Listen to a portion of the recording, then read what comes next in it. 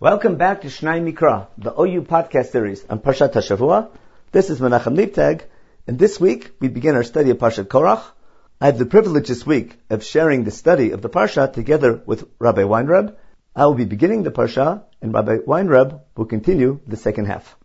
We begin in chapter 16 in Perek Tet Zayin with the famous opening line. Vayikach Korach ben Yitzhak ben Kad ben Levi, v'Datan v'Aviram b'nei Eliav v'on ben Pelet b'nei Ruvain. Anyone familiar with this pasuk is aware of its ambiguity. It simply says that Korach took, followed by a list of other people, and it's very unclear what Korach did. What did he take, or who did he take? Rashi offers two directions. Either that Korach took himself to a side to divide himself and argue with others, or that he took others with him. And that would explain the rest of the sentence. He took Datan and Aviram and others in order to begin an uprising against Moshe. What I'd like to point out, and we'll follow this approach as we study this week's Parsha, is noticing the Torah's intentional ambiguity in this opening line. Chumash knows how to be precise when it wants to.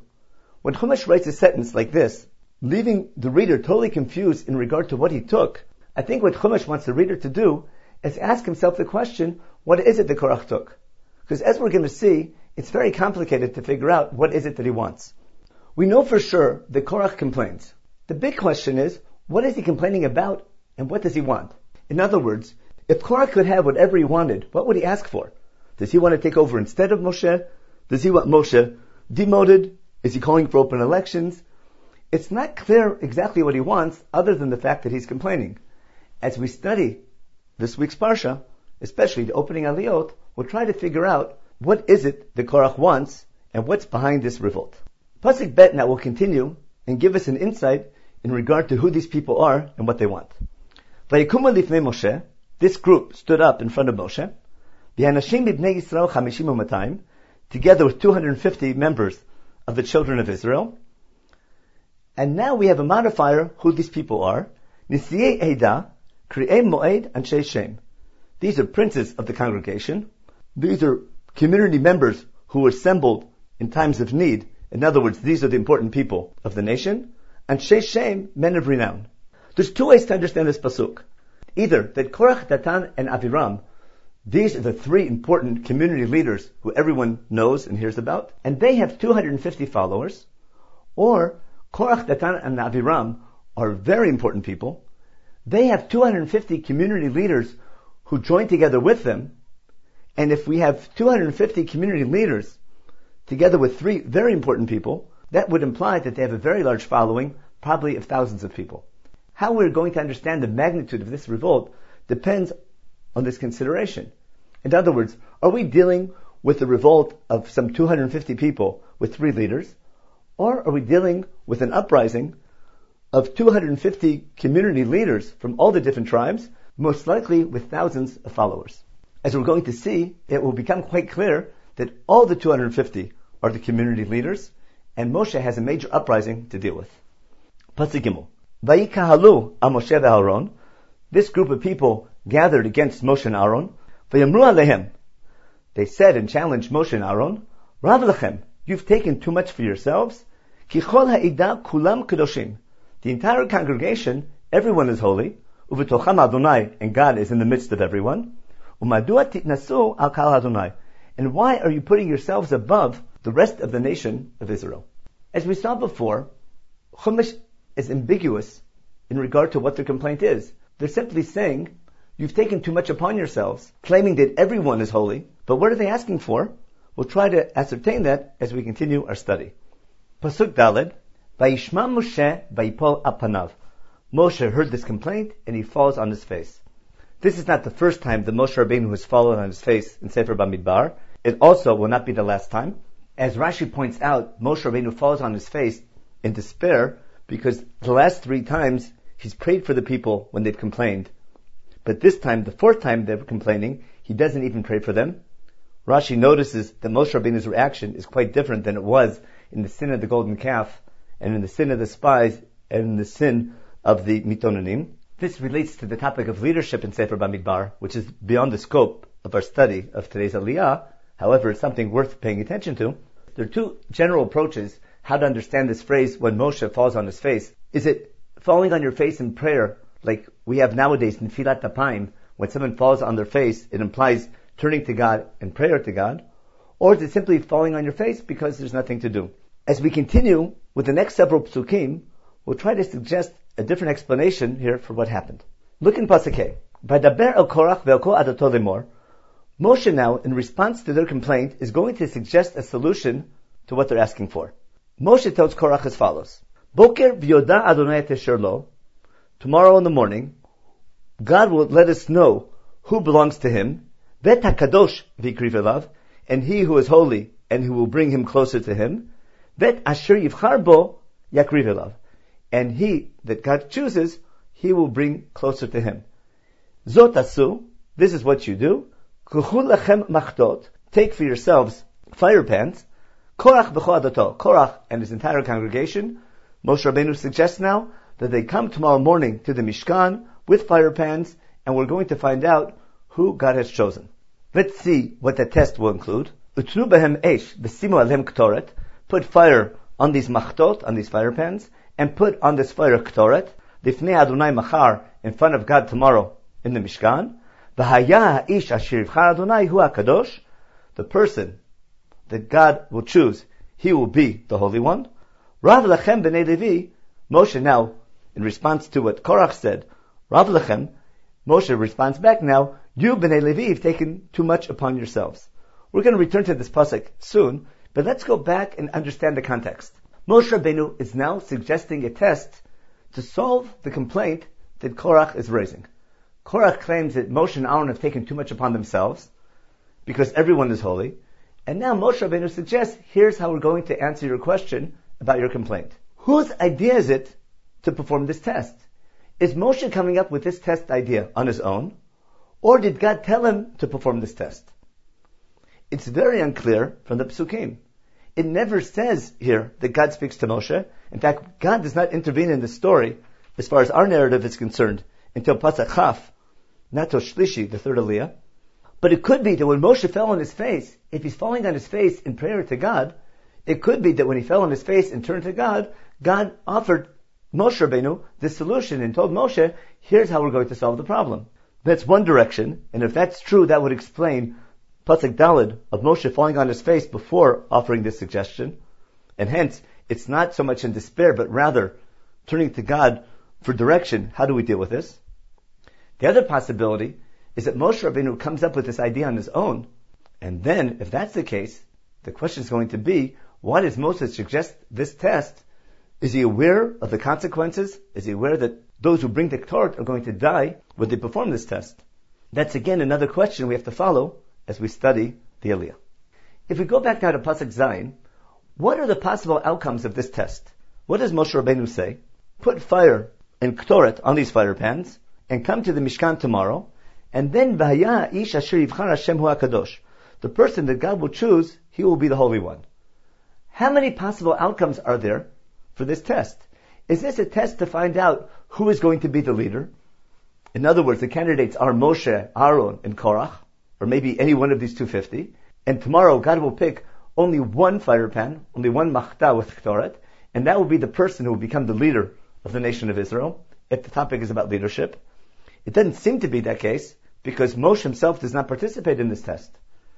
Or is it possible that more than one person can win this test? In other words, could it be that all 250 people could be considered Kadosh? That seems to be the most logical explanation, and that fits into Korach's complaint. Korach is saying, you've taken too much upon yourselves because everyone is Kadosh. This would imply that if everyone is Kadosh, everyone can bring a Korban. We saw in Sefer Vayikra that Bnei Aaron have a higher level of Kedusha because they are enabled to offer the sacrifices to God, but no one else can offer sacrifices. It could be that Korach is challenging that decision that only Aaron and his children are given the right to offer the sacrifices. Therefore, the 250 people from all the tribes of Israel are joining Korach in not a complaint against Moshe Rabbeinu, but rather a complaint against Aaron and the Kohanim.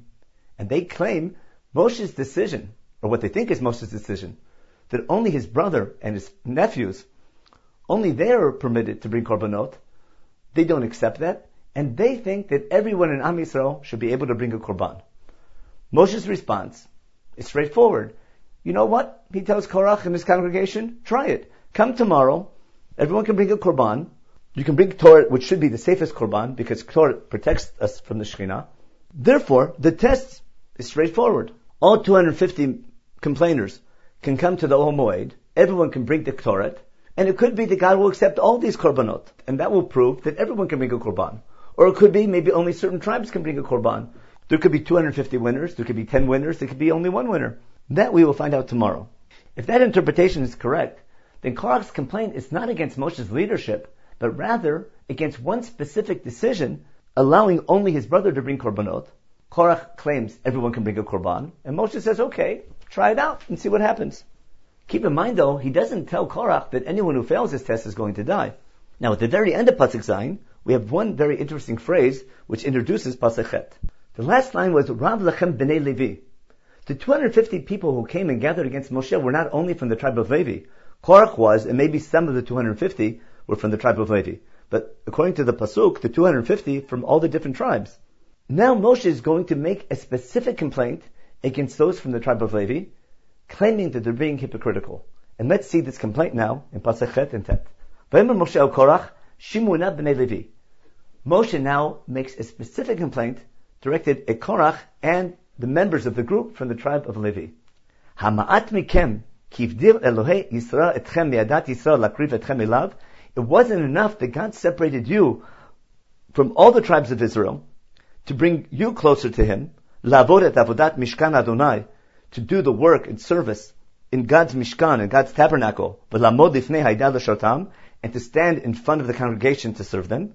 V'akrev otcha v'et kol achecha b'nei Levi itach, u'bikashtem gam kuna, and He brought you and the entire tribe of Levi closer to Him to serve in the Mikdash, to carry the Mishkan, and to guard it, and now you want to be Kohanim as well? If you follow the logic of Moshe Rabbeinu's rebuke, it makes a lot of sense.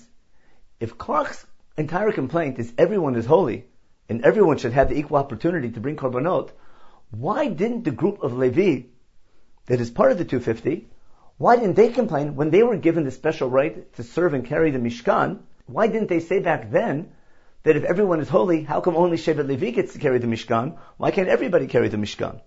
If everyone is holy, and therefore everyone has equal rights in bringing korbanot and serving in the temple, then when they were singled out, and God gave them the special privilege of carrying the Mishkan, why didn't they complain and say, it's not fair that only we get to carry the Mishkan? Why can't everyone do that?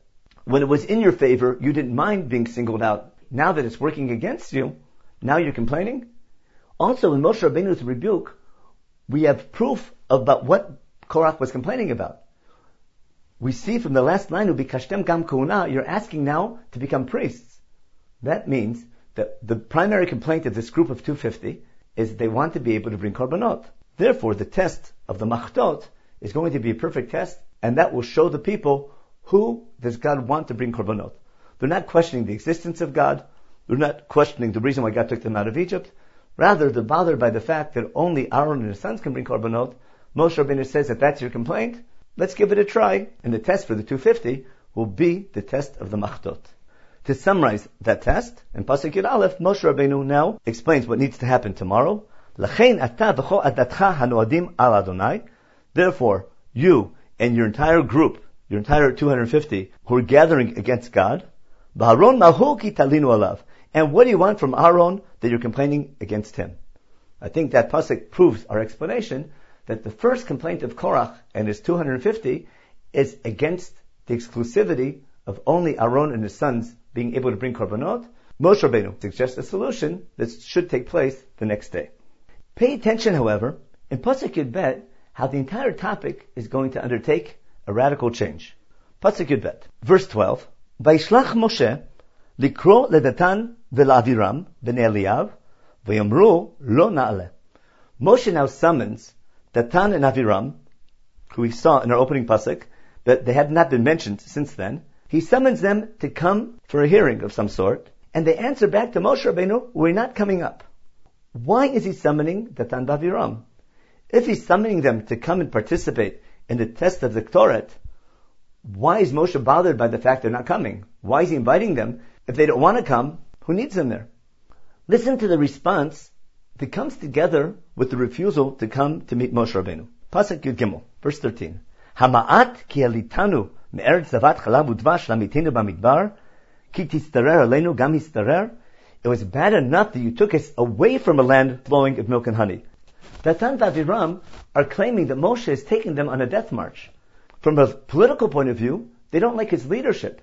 When they left Egypt, Moshe Rabbeinu promised them we're going to a land flowing with milk and honey, to an eretz zavat chalav udvash.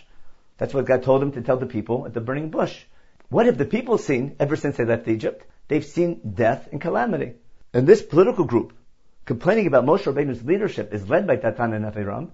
They're saying, Moshe Rabbeinu was a leader, you failed. You promised us a promised land, a land flowing in milk and honey. Instead, we've received death in the desert.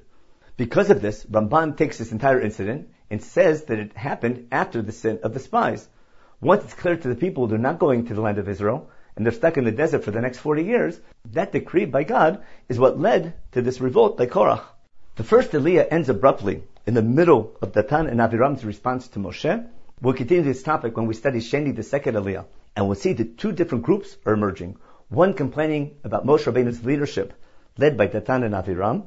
Another group of the 250 men who want to bring korbanot, who are complaining against the exclusivity of the priesthood to Aaron and his family. As we're going to see, the common denominator between these two groups is Korach himself, and that will help us understand what is it that Korach took. Why is Chumash writing in such an ambiguous manner? The question that we brought up in the beginning of our shir, we're going to try and use to explain what underlying message Chumash is giving us in this form of presentation. Recall that Chumash is not simply a history book telling us here's what happened, but rather a book that tells us stories in a manner from which we can learn messages for all generations. As we continue our study, we're going to see how the elusive manner in which Chumash tells the story may enable us to understand how to deal with these types of complaints in future generations as well. We'll continue our study tomorrow with Sheni, the second Aliyah.